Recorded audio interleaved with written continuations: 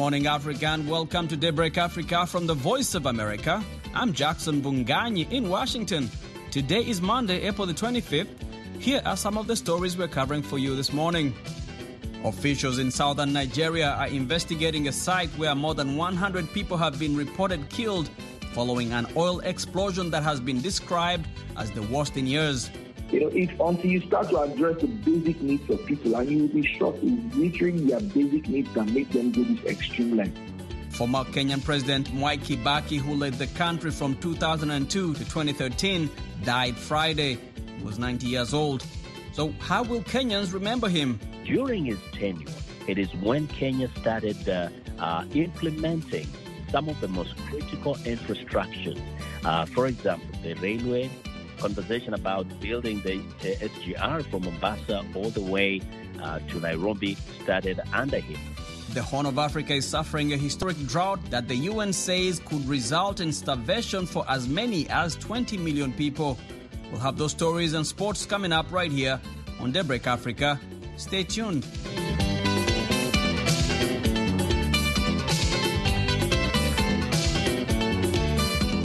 And for our top story, former Kenyan President Mwai Kibaki, who led the country from 2002 to 2013, died Friday. He was 90 years old. Historians credit Mr. Kibaki, who was the country's third president, for ushering in sweeping economic reforms and a new constitution. However, critics say that he struggled to tackle widespread corruption in the country. VOA's Africa 54 managing editor Vincent Makori covered Kenyan politics during Kibaki's term as vice president and then as president. He tells me that Kibaki will be remembered for reviving Kenya's economy through ambitious infrastructure projects, including roads and railways. Well, Mwai Kibaki, to begin with, he's an economist by profession. He's a guy who actually literally joined the government soon after independence, straight from university at Makerere, where he was known to be one of the sharpest, brightest students. He graduated with high honors at every level of his life. So he was a respected economist. And then when he joined the government of Kenya, way after independence under Jomo Kenyatta, he worked, of course, in different ministries at different levels. But just to jump to the more recent years, he was a long-serving vice president of President Daniel Arap Moi, who is also the late now. He was the vice president when Kenya was going through one of the most turbulent times, trying to transition from a one-party state to a multi-party system. What would you say were some of the most important achievements of his presidency?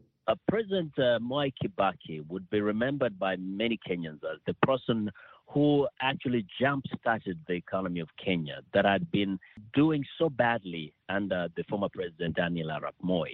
So when he came to power, 2002, and I covered that election, I was there when he was being sworn in, he set on a path of reviving Kenya's economy. So certain sectors had literally died. For example, the agriculture sector, coffee, tea, some of those were really dying. The industries like that of meat production, milk, were dead, essentially. So he started by literally reorganizing the economy, the agriculture sector, the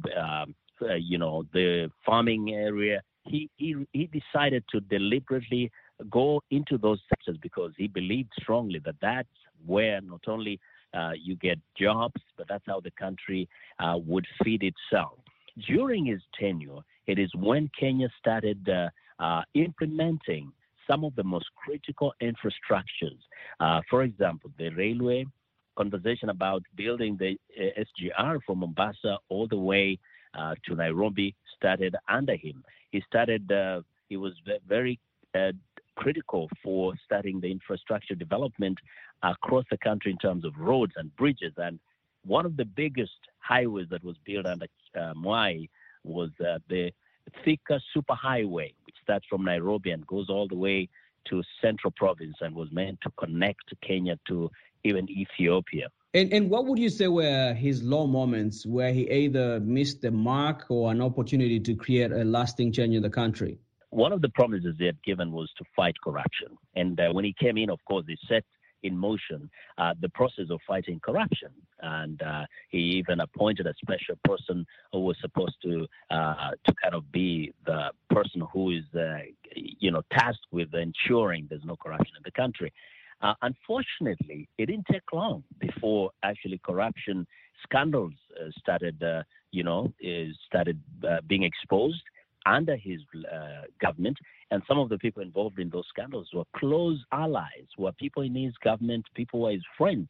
And we had some major financial scandals. And he was not able to resolve some of those. Actually, most of them, a few ministers may have resigned as a consequence, but none of them was really held accountable. So that is one. He did not successfully fight corruption as he had promised. The other one, which could be the lowest moment for him, is the election of 2007. The election of 2007 was one of the most sophisticated elections in Kenya, and a great number of Kenyans believe that he lost that election fair and square to the opposition leader then, Raila Odinga. But instead of conceding, and with the advice of some of his closest friends, he decided to stop the process of announcing the election result and had himself actually sworn in Parliament, in the State House at night. And what that did is it ignited the country. The country exploded into chaos. And the rest of the world can remember that 2007 goes down in history as a time when Kenya experienced one of the worst violences. It was feared that it could even lead to a genocidal kind of killing. And many Kenyans will say it is because Mwai refused to concede that Kenya plunged into chaos. Thousands of people died. Many, many, many people were maimed. And that is something that will be appended to his legacy. That was VOA's Africa 54 managing editor, Vincent Makori.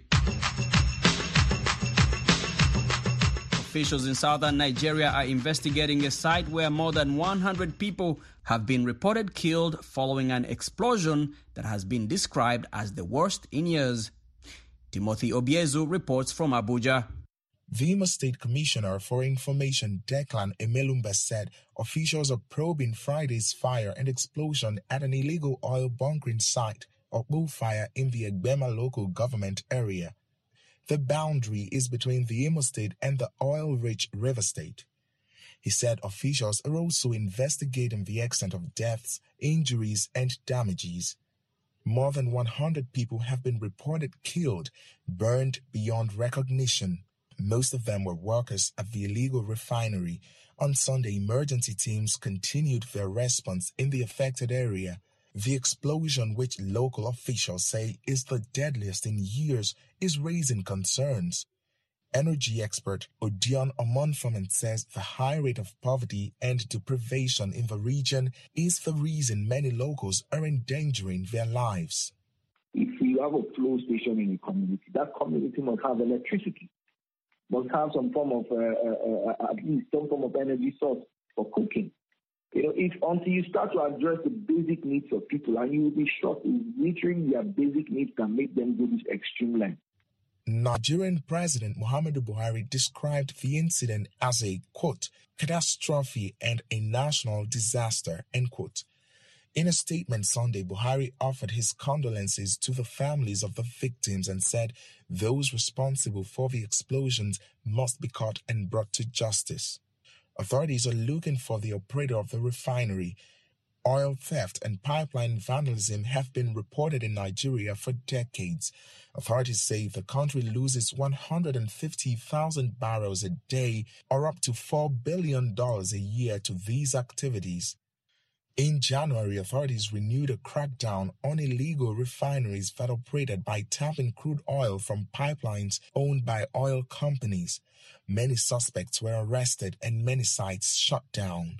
Samuel Nwanosike is a local government head in Ikwere, one of the areas affected by the bullfire activities in the River State. Yes, I agree. Lack of job is part of it, but it's not an avenue for you to go into criminality. Because the activities that is taking the life of over 100 people, like you have seen in Legbema, is clearly a criminal activity and should be declared as such. In the Ikwere local government where I'm presiding as we speak, all 285 illegal refinery spots that have been identified has been destroyed. Years of exploration activities by oil companies and illegal oil operators have tainted the environment in Nigeria's Niger Delta, making farming and fishing nearly impossible. Authorities have been trying to clean up hydrocarbons, but the local chief in the river state, Ibiosia Sukubo, told VOA in January that the government was not doing enough. Government is only interested in seats of the oil and gas, but they are not interested in the people. They are not interested in the environment. Experts say unless authorities and communities work together, illegal refineries will continue to put many more lives in danger. Timothy Obiezu for VOA News, Abuja, Nigeria.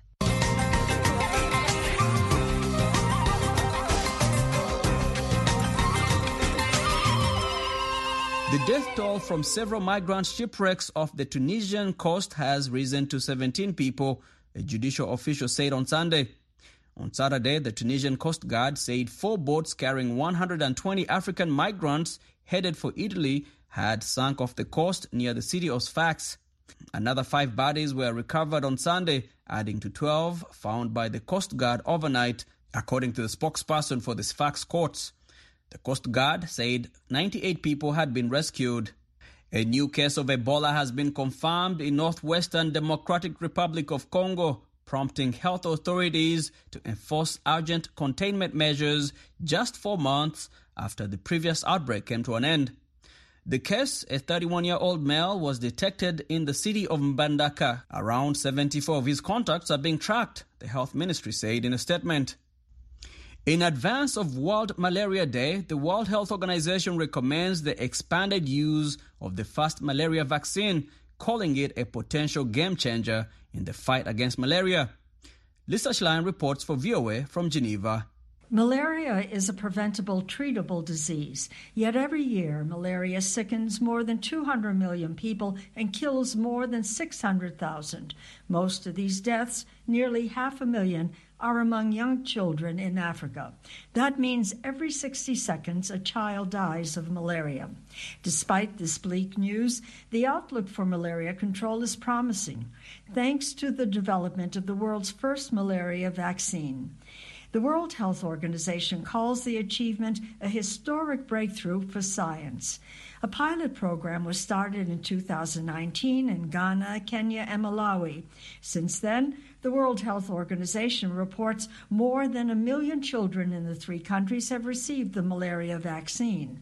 Mary Hamill is head of WHO's malaria vaccine implementation program. She says the 2-year pilot program has shown the vaccine is safe, feasible to deliver, and reduces deadly severe malaria. We saw a 30% drop in children being brought to the hospitals with deadly severe malaria. And we also saw almost a 10% reduction in all-cause child mortality. If the vaccine is widely deployed, it's estimated that it could save an additional 40 to 80,000 child lives each year. WHO reports Gavi, the Vaccine Alliance, will provide more than $155 million to support expanded introduction of the malaria vaccine for Gavi-eligible countries in sub-Saharan Africa. The vaccine against malaria was under development before the COVID-19 vaccine was produced. Hamill says WHO has learned a lot of lessons from that effort, which could be used in the development of future malaria vaccines. You know, there have been new platforms that came forward with the COVID vaccine, including the mRNA platform. And now the developers of one of the mRNA vaccines is looking forward to developing a malaria vaccine using that same platform. Last July, BioNTech, manufacturer of the Pfizer-BioNTech COVID-19 vaccine, announced it wants to build on that success by developing a malaria vaccine using mRNA technology. The pharmaceutical company says it aims to start clinical trials by the end of this year. Lisa Schlein for VOA News, Geneva. Daybreak Africa continues. I'm Jackson Vunganyi. The Horn of Africa is suffering a historic drought that the UN says could result in starvation for as many as 20 million people. In Ethiopia, more than 7 million people are already short of something to eat, suffering compounded by the war in the north. Henry Wilkins reports from Addis Ababa. A fourth consecutive year of failed rains is causing the worst drought in the Horn of Africa since 1981. Meanwhile, the UN's World Food Programme tells VOA a combination of conflict in the north of Ethiopia and drought in the south are set to be catastrophic for the country. WFP spokesperson Claire Neville says the worst effects could be averted if action is taken quickly, but that doesn't look likely. In the 2016 to 2017 drought, this catastrophe was avoided through early action. In 2022, due to a severe lack of resourcing, there are growing fears that it won't be possible to prevent the looming disaster. A policy advisor for a major humanitarian donor to Ethiopia, who declined to be named, told VOA that the government's focus was on the war and mobilisation for it. So there was significant lag time in doing the assessments and putting in place the response mechanisms for the drought in the south. The advisor said the cost of that inattention was a huge loss of livelihoods, assets and livestock. The advisor noted, however, that the regional and central governments have recently tried to pull together resources and are trying to address the needs in regions of the country like Somali and Oromia, particularly by rallying donors like the WFP.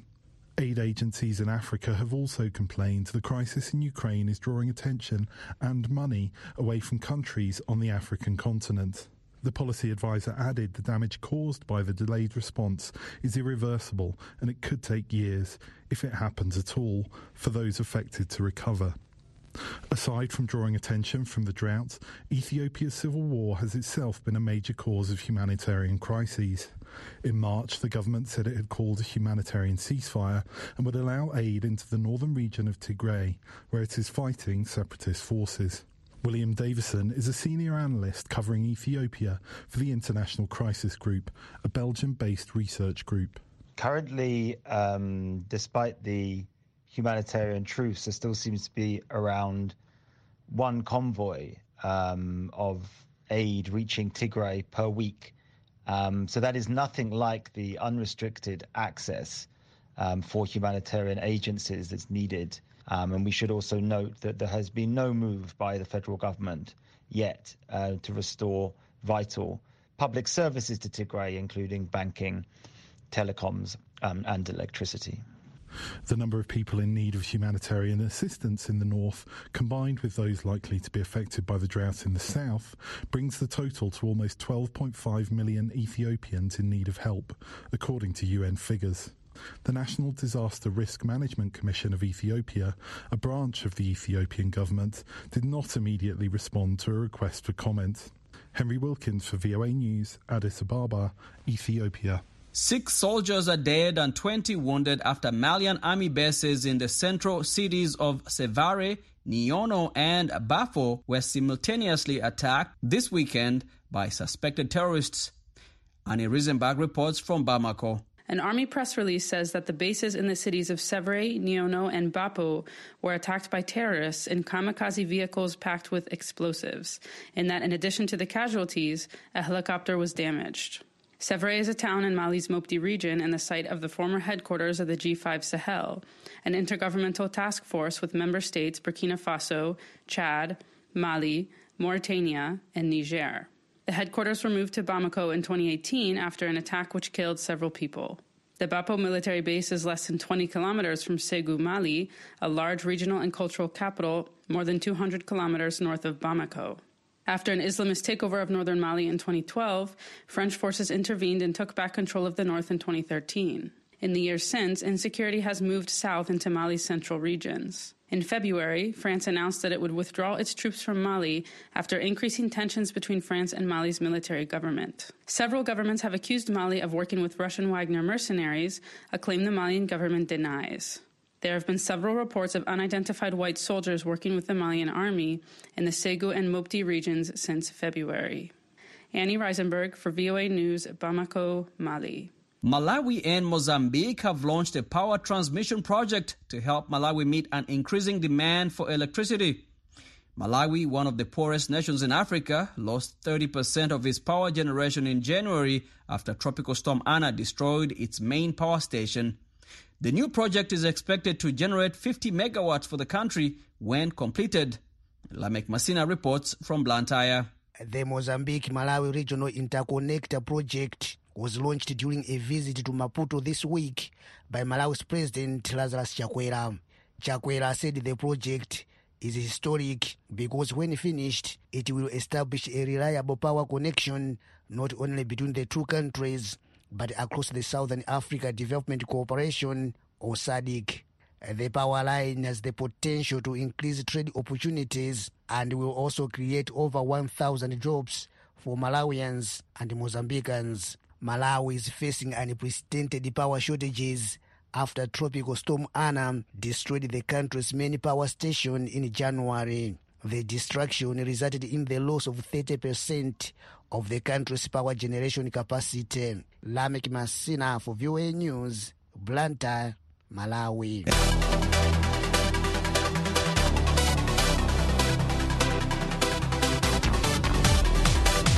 And now it's time for Daybreak Africa Sports, and with that we go to Abuja with Samson Omale. Good morning to you, Samson. Good Monday morning to you too, Jackson. We begin the sports with the semi-finalists for the 2021-2022 CAF Champions League. Petro Luanda of Angola qualified for this year's semi-finals of the Elite Club competition on the African continent after playing a 1-1 draw with South Africa's Mamelodi Sundowns in Johannesburg on Saturday. Petro qualified 3-2 on aggregate after a 2-1 home win last weekend. Coach Makoba Mkiti of Sundowns said in his post-match interview that the defeat hurts a lot. I'm very proud of the boys. Unfortunate that we did not go through to the semi-final, but I think the boys really gave a good account of themselves, and probably it's us, the leadership, that will have to take the bullet and say maybe we need to plan better and do better in the next coming matches and make sure that we improve in this space. Elsewhere, serial CAF Champions League semi-finalists Wydad Casablanca of Morocco booked a semi-final ticket despite being held 0-0 at home by CR Belouizdad of Algeria. Wydad won the quarterfinal 1-0 on aggregate.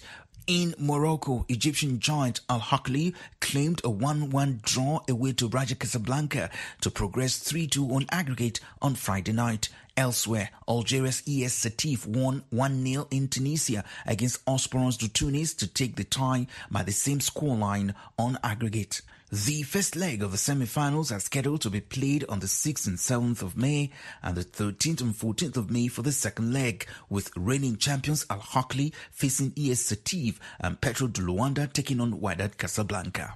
Staying with football news, Didier Drogba lost a controversial bid to become president of the Ivory Coast Football Federation when he was eliminated after the first round of voting at Saturday's elective Congress. The former Chelsea star polled only 21 votes in the three-way race, with the two other candidates, Yassine Idriss Diallo and Sori Diabate, pulling more than double his tally. Diallo won a second round to decide the presidency of the federation. In rugby news, Kenya survived the scare to qualify for the 2022 Rugby World Cup Sevens after defeating Zambia 19-12 in Africa Men's Sevens bronze medal match at the Kayodondo grounds in Kampala on Sunday. The dethroned African champions comfortably led 12-0 at the break. However, Zambia came into the second half strongly, leveling scores 12-12 with 2 tries. After 2 days of competition, Uganda and Zambia joined automatic qualifier Kenya at the 2022 Commonwealth Games slated for July 28th to August the 8th in Birmingham, England, as Zimbabwe is still suspended from Commonwealth after withdrawing in 2003. And that's it on Daybreak Africa Sports. I am Samson Omale in Abuja, Nigeria. It's back to you, Jackson, in Washington. And that's it for this edition of Daybreak Africa. We thank you for spending this morning with us. For more African news and features, visit our website at voanews.com. Until next time, I'm Jackson Vunganyi in Washington, wishing you a great week ahead, Africa.